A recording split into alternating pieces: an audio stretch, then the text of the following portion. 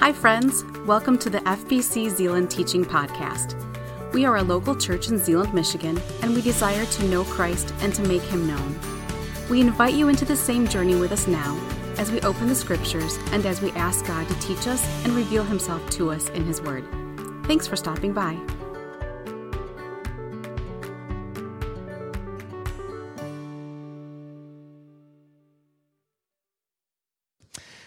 We are excited this morning to have Mark Walters, who is one of our head elders, he is our head elder, he's one of our elders, come and teach. But before he does, I want to invite you to pray with me, please. Our Father and our King, we are grateful to be your children. We're grateful to be gathered here. We're grateful, God, for your word, which is a lamp to our feet and a light to our path. And even as we gather this morning, God, whether we are here or whether we are gathered somewhere digitally, we thank you, God, for the opportunity we have to sing to you and to proclaim your goodness and your grace in our life. And God, I pray for a couple special people this morning, just walking through difficult times. I pray for Mitch and Sharon Vanderhulst as they continue to work through the various things with Mitch's health. And God, I pray that your grace would be with them today. I pray that they would know that they are loved dearly by you. And God, that they would experience the peace of God in their life. We also pray, Lord, for Eloise Stout. And we pray, God, that you would walk with her and the many others who are not able to be here this morning in person with us due to health and other related issues. Lord, we also pray for our mission partners in the Philippines. While life has not looked normal for any of us, it certainly has also affected them, and I pray for them. I pray for their health. I pray, God, that as some of them are battling some health issues even this week, God, that you would give them strength and that you would walk with them in these days and that you would advance your kingdom through their work in the Philippines. Thank you, God, for their faithful work on your behalf to share Christ crucified and raised to life with their communities there in that region. And God, I also pray for our mission partners in North Africa, and I pray for their kids especially this morning. It can be challenging to be in a different culture and to grow up that way. And God, I pray that they would find great joy and great purpose in being a light for Christ in a context and in a world that is dominated by other priorities. God, I pray that Christ's life would live out powerfully through them and that they would know you deeply and intimately. God, that you would protect them from any attack of the evil one and that you would lead and guide them in righteousness for your name's sake. Now, Father, as we turn to your word, teach us what it means to follow you with all of our heart, our soul, our mind, and our strength. We pray this in the name of Jesus. And everyone together says, amen.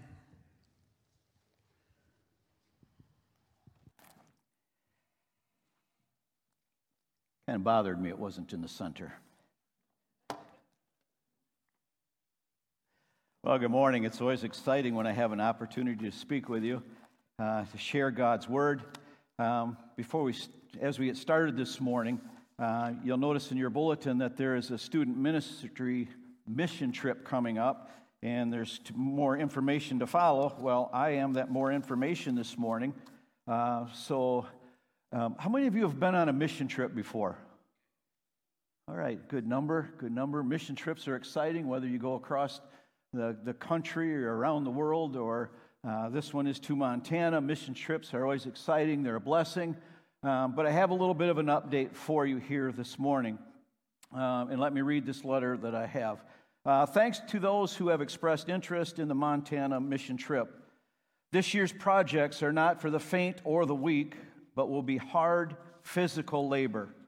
We'll be working 10 and 12-hour days and longer if the day project is not yet complete. Due to overbooking the facility, you'll be sleeping outside. We do have some tents, or you may bring your own. Showers will be available at the end of the week. You will not need to pack much, as temperatures will be in the hundreds this time of year.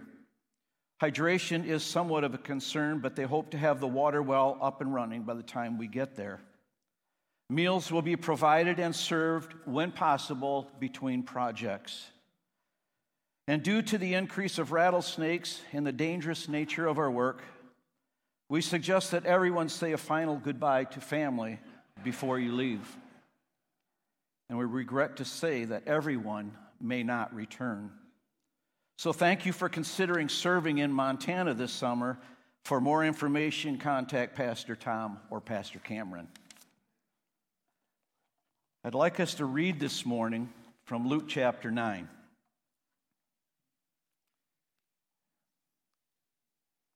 I'll give you just a minute to get there. Luke chapter 9, we'll look at verse 23 and 24, and then we're going to move on with some other verses. Our passage this morning will be from Luke 14. But Luke chapter 9, starting in verse 23, says, "Then he said to the crowd, 'If any of you wants to be my follower, you must put aside your selfish ambition, shoulder your cross daily, and follow me. If you try to keep your life for yourself, you will lose it. But if you give it up, your life for me, you will find true life.'" And then chapter 9, verse 57. "And as they were walking along, someone said to Jesus, 'I'll follow you no matter where you go.' But Jesus replied, 'Foxes have dens to live in, and birds have nests. But I, the Son of Man, have no home of my own, not even a place to lay my head.' And he said to another person, 'Come and be my disciple.' And the man agreed, but he said, 'First let me return home and bury my father.' And then verse 61, and another said, 'Lord, I'll follow you, but first let me go home and say goodbye to my family.'" And then if we could go over to chapter 14, which will be our passage for today.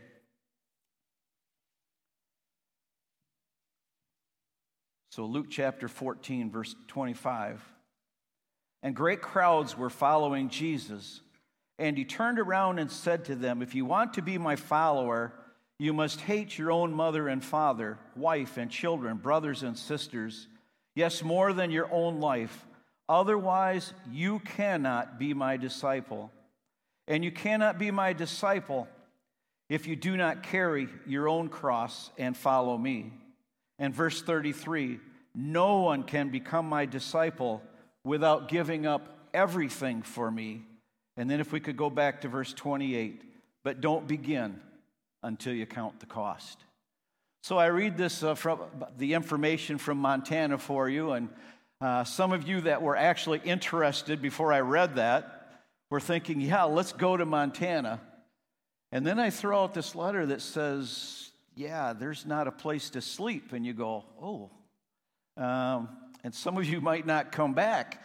Well, now we really want to consider, well, who would say something like that, okay? I mean, why would I say that?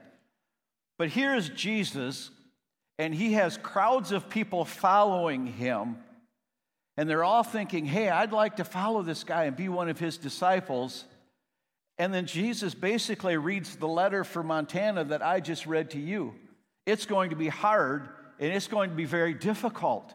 And so if you think, where did he get an idea like that to read this letter? I have to tell you this morning, I got it from Jesus, all right? This is what Scripture says. So we're going to look this morning. Luke 14, starting in verse 25. Great crowds were following Jesus. How big of crowds do you imagine? 10? 20? 50? If you go to Luke chapter 12, verse 1, it says that the crowds that were following him were innumerable. Now, when he fed the 5,000, they managed to count those. John MacArthur, in his commentary, said it was probably tens of thousands of people. And then, here's something we really understand. The King James Version said, they trod upon one another. In other words, it was a stampede, and it was so crowded, some people were getting crushed in the crowd. There were so many people in chapter 12. Now, Jesus in chapter 11 says, or in chapter 13 says he moved from town to town teaching, and I don't know that all of the crowd followed him, but when we get to chapter 14, he still has a great crowd of people following him. So why do so many people follow Jesus? Probably the obvious answer would be the miracles. And as we read through the Gospel of Luke and we see the miracles, he's already cast out demons. He's healed Peter's mother-in-law. He's healed leprosy. He's healed the paralytic man. He's healed someone with the withered hand. He healed a centurion's servant. And you know what was amazing about that was? Jesus wasn't even with the servant when he was healed. Remember, the centurion came and he said to Jesus, I understand authority. And if you just speak, I know that you have authority, and my servant will be healed. And Jesus healed his servant. And can you imagine the crowd as they saw this and heard this and thought, who is this man? Then Jesus does in Luke also feed the 5,000. And there's some other miracles listed, but this crowd is excited and they're following Jesus because he's doing miracles. And it's like, if he feeds 5,000, let's follow him and he can just keep feeding us all the time. And man, what can top healing a guy that's paralyzed or raising someone from the dead or just speaking? And so this huge crowd is following Jesus. I'd like to give you one other thought as to why people were following Jesus. In Luke chapter 11, Jesus challenges the Pharisees. Now, I don't think very many people challenge the Pharisees, the religious leaders of the day, the experts in religious law, but Jesus does. And at the end of chapter 11, he actually says to the Pharisees and the religious leaders, you should be teaching people, and yet you're blind. You should be bringing them into the kingdom, and yet you're keeping them out of the kingdom. And these Pharisees, these religious leaders, are enraged with Jesus. And they're trying to trip him up with questions. And they've got this hatred toward Jesus. And I think some of the people might have been looking, going, wow, what is going on here? I got to see what plays out here. I got to see what happens. But nonetheless, we're in Luke 14, and this crowd is following Jesus. And a lot of them are thinking, I'm going to stick with this guy. This is somebody worth hanging on to. I'm going to follow along. And then Jesus says something that really throws them back. Luke 14:25. Great crowds were following Jesus. And he turned around and said to them, if you want to be my follower, you must hate your own father, your mother, your wife, your children, your sisters, yes, even more than your life. Why would Jesus tell them to hate their mother and father?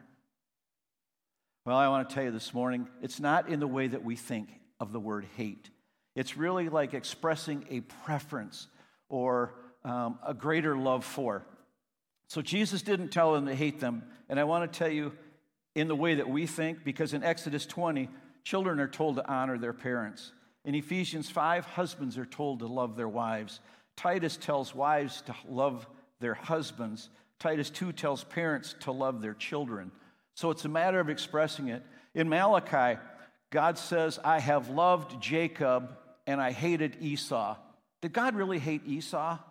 No, but in contrast, he loved Jacob so much that his promise would come through Jacob. So compared to Esau, Jacob was greatly loved. How about Jacob? He worked 7 years to marry Rachel. Yeah. And Rachel's dad slips Leah in front of her. And he works another 7 years. And then finally he gets to marry Rachel. And in Genesis it tells us that he loved Rachel, but he hated Leah. He didn't hate Leah. The contrast was so great. Are you getting it? So here, let me help you. Here's contrast. You know those bags of powdered sugar donuts, the Hostess ones? I love those things. All right? Get those in a cup of coffee. It's like one more, okay? But I got to tell you, Gwen makes something called a caramel bubble ring. Sticky buns, all right? I have a recipe here. So you take this Pillsbury bread sticks, the tubes. You get the bread sticks. You pop that baby open. You cut them in little pieces. You dip that bread in some butter, and then you roll it in cinnamon and sugar. And you put that in a bundt pan.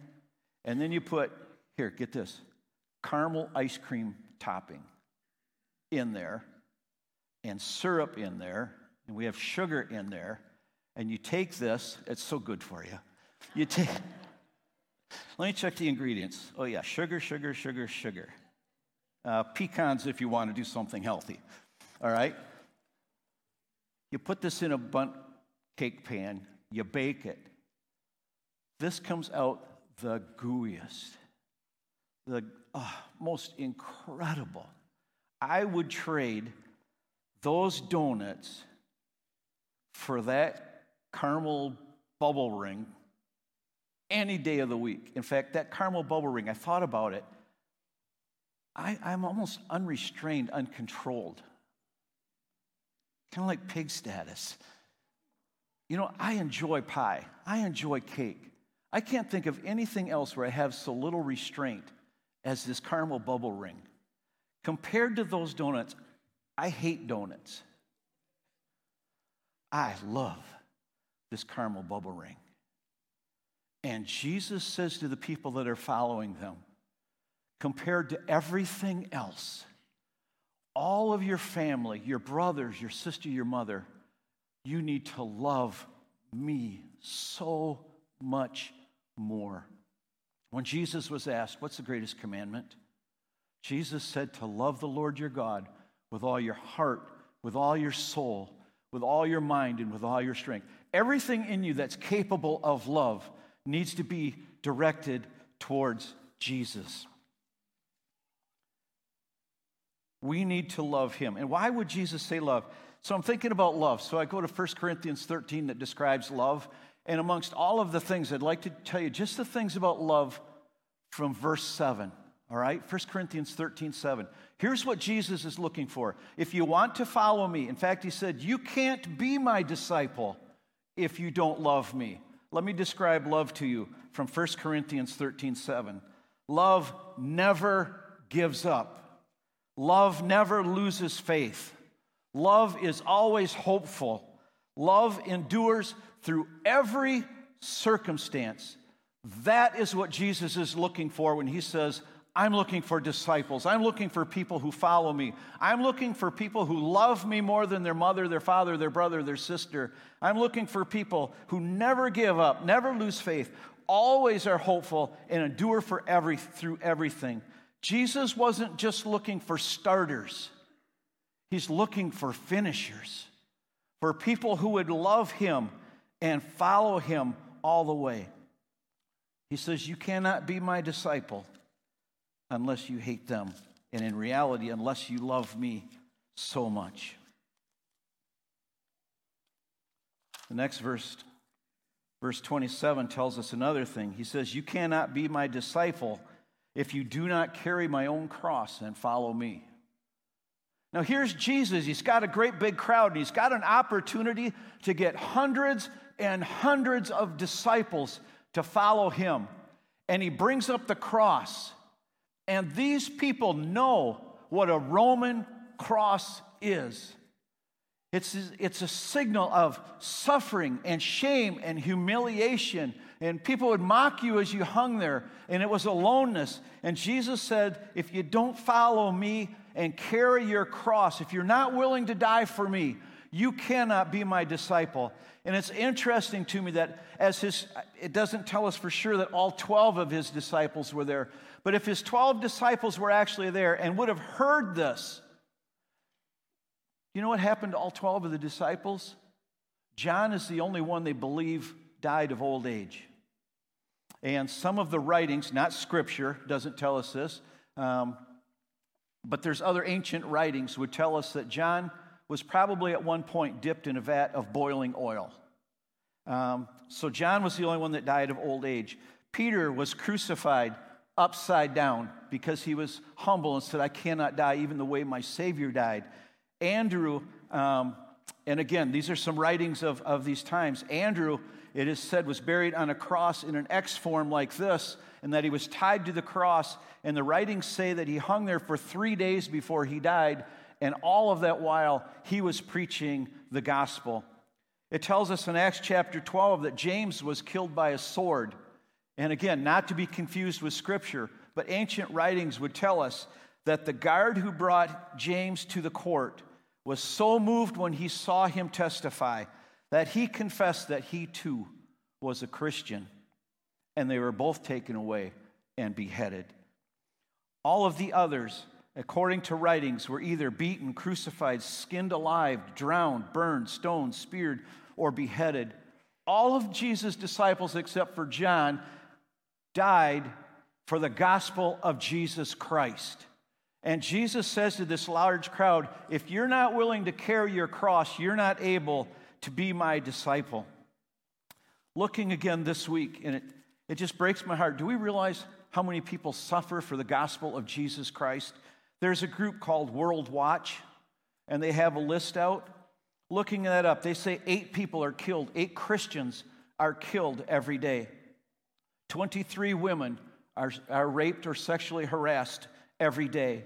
182 churches are burned every week. 102 homes, houses, or businesses are burned every week. And 309 people, Christians, are imprisoned unjustly every month. People suffer for the gospel of Jesus Christ. We support missionaries who have to be careful in their presentation of the gospel of Jesus Christ. You know, you and I might not be under threat of dying for the gospel of Jesus Christ. So let me ask you this. If you're not going to die for Christ, would you be willing to live for Christ?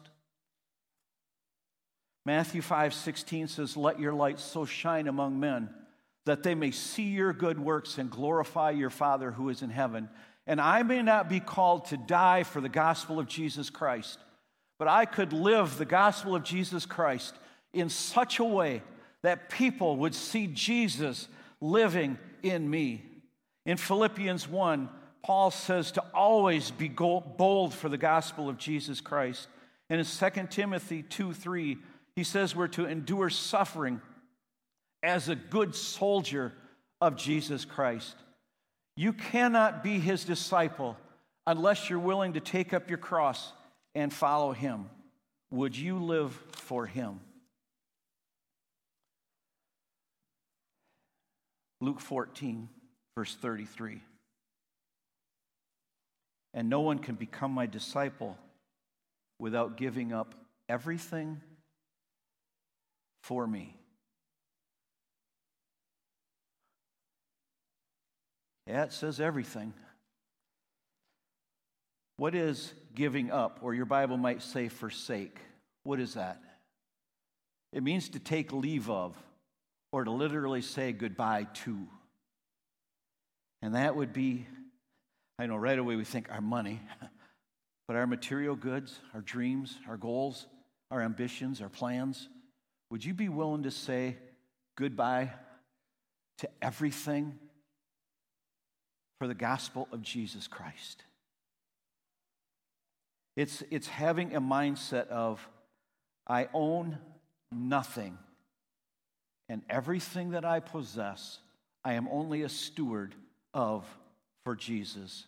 If he would ask, I would give. And sometimes we have stuff, and that would be hard to do. Verse 28 says, but don't begin until you count the cost.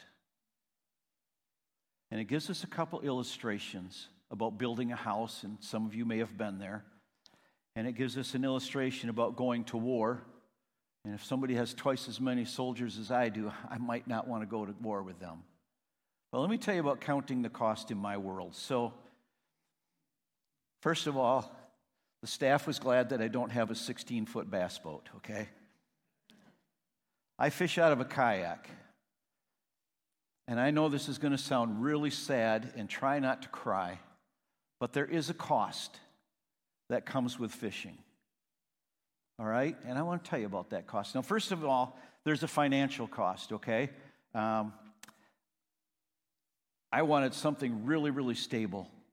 So I bought a wide kayak. This is like, some of you have kayaks and you just cut through the water. I have a barge, okay? I don't just glide through the water. I have to push it through the water.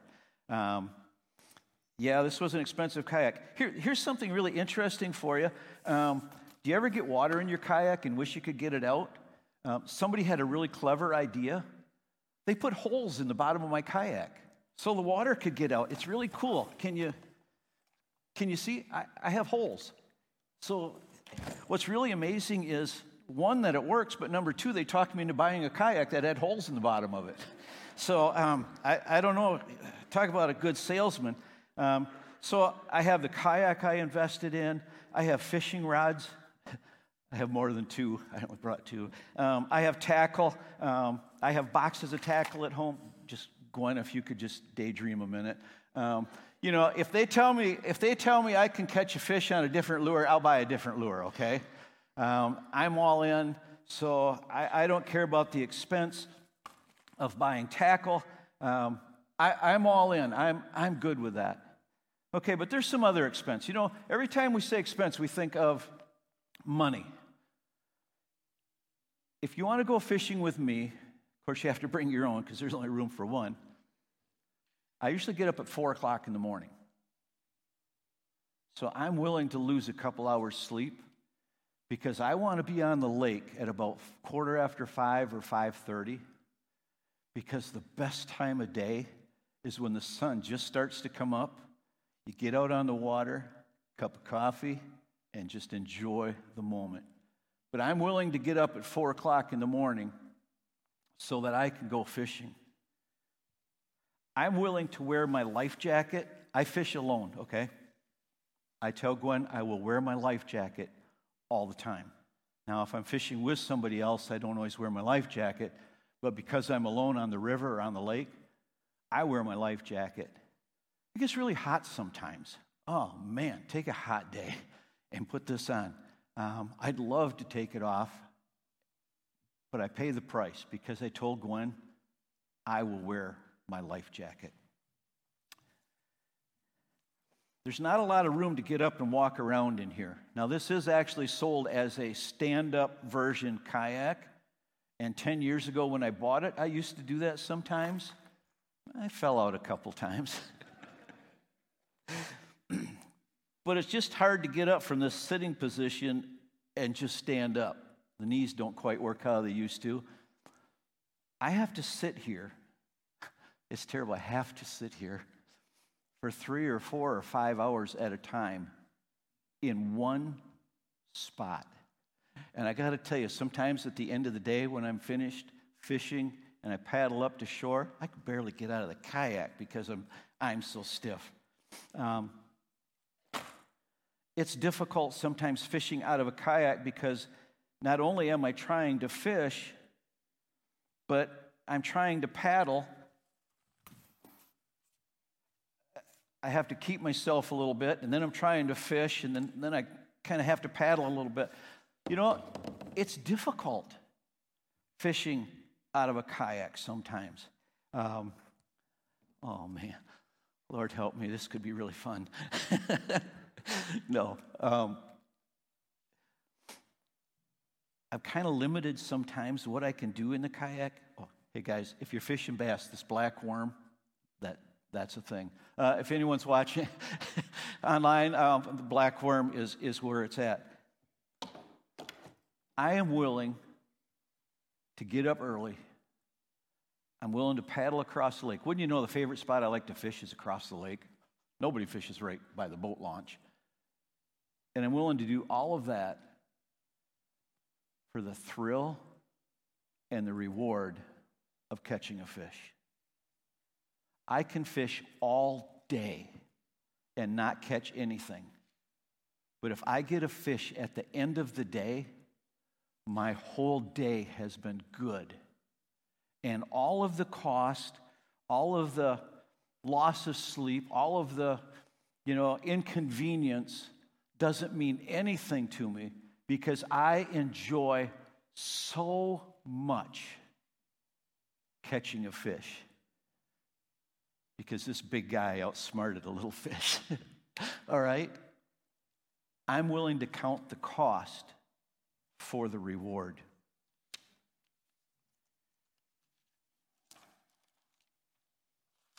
So what is our cost that we have to count? The Bible says don't start until you count the cost. And our heads right away go to money, and no, this isn't a pitch for more money. And by the way, giving has been amazing this year. Thank you. for your giving. Let me ask you this. Would you be willing to pay the cost of lifestyle?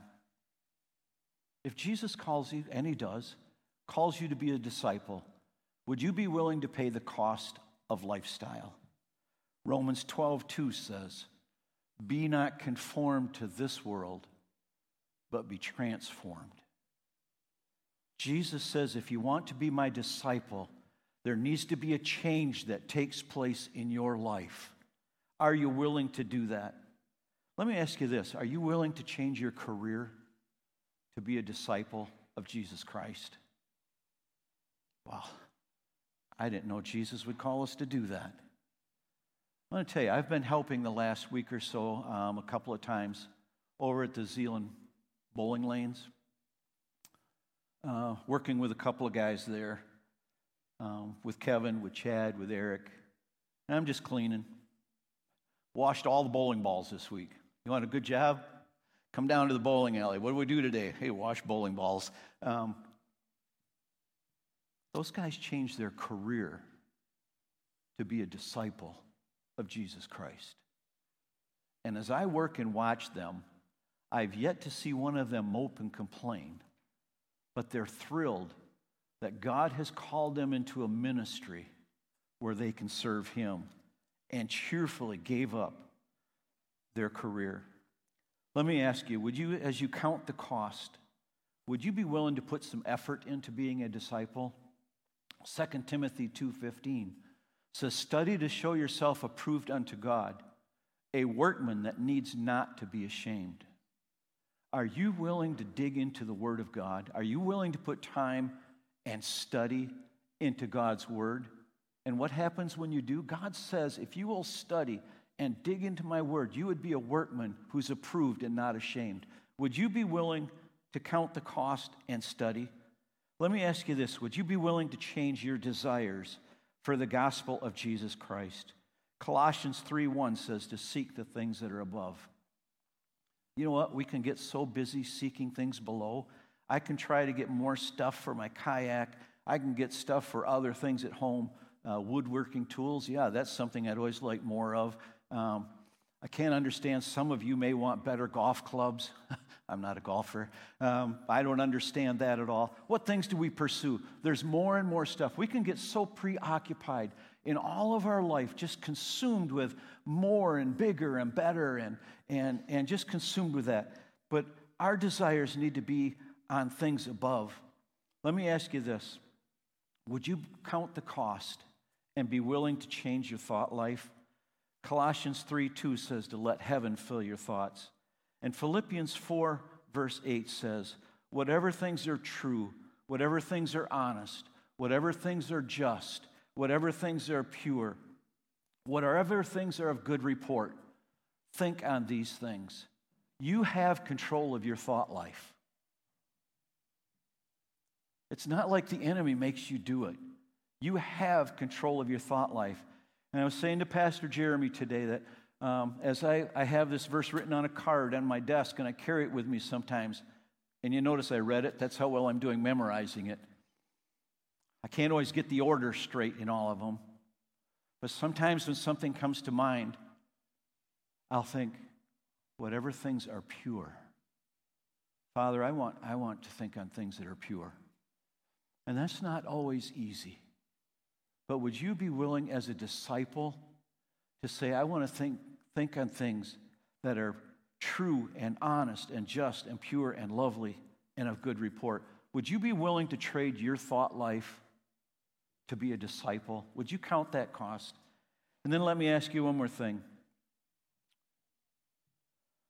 Ooh, this one's hard. Would you be willing to give up your sin?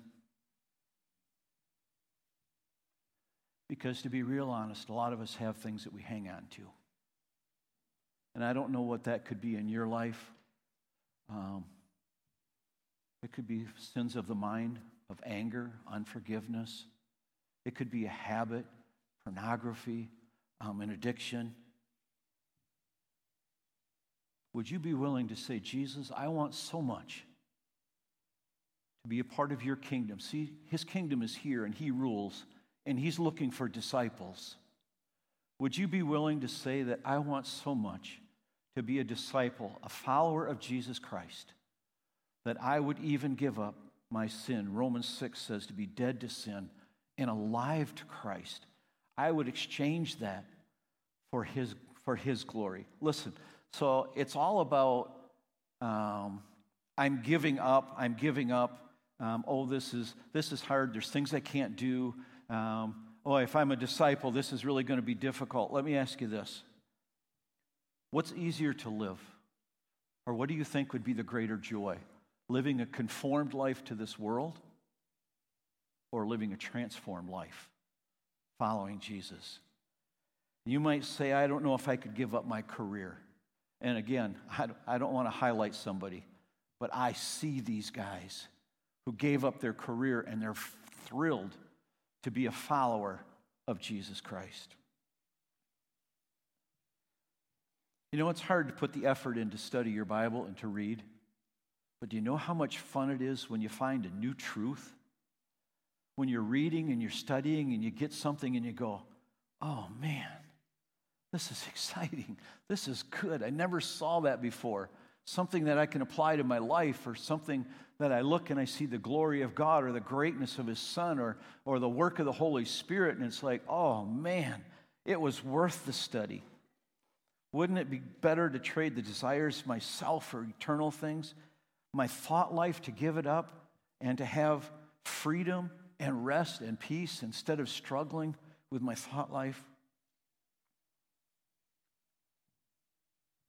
And wouldn't it be great to give up your sin and not to worry about getting caught or having the guilt or the shame that goes with sin? Jesus is looking for disciples who will count the cost. And in the same way that I'm willing to count the cost and give up a few hours sleep and be hot and sweaty or wear my life jacket or the struggle of loading and unloading all by myself, you know what my thrill is, my reward is? I catch a fish. You know what my thrill or my reward will be? When I follow Jesus, when I'm willing to love Him the most, when I'm willing to carry His cross, when I'm willing to count the cost and forsake all, the thrill of someday Jesus saying to me, well done, good and faithful servant. For whatever hardship I would endure, to hear Jesus say that to me will be the greatest thrill ever. Would you count the cost of being a disciple? I thought of the song that says, I have decided to follow Jesus. It's so simple, and I have decided to follow Jesus. I have decided to follow Jesus. No turning back. No turning back. He's looking for those who will commit to follow Him and never look back. Pastor Jeremy. Thanks for listening. We hope that what you heard inspires you to take the next step in your faith. If you have questions about this message or would like more information about our church, we invite you to check us out at fbczeeland.org or call us at 616-772-4377.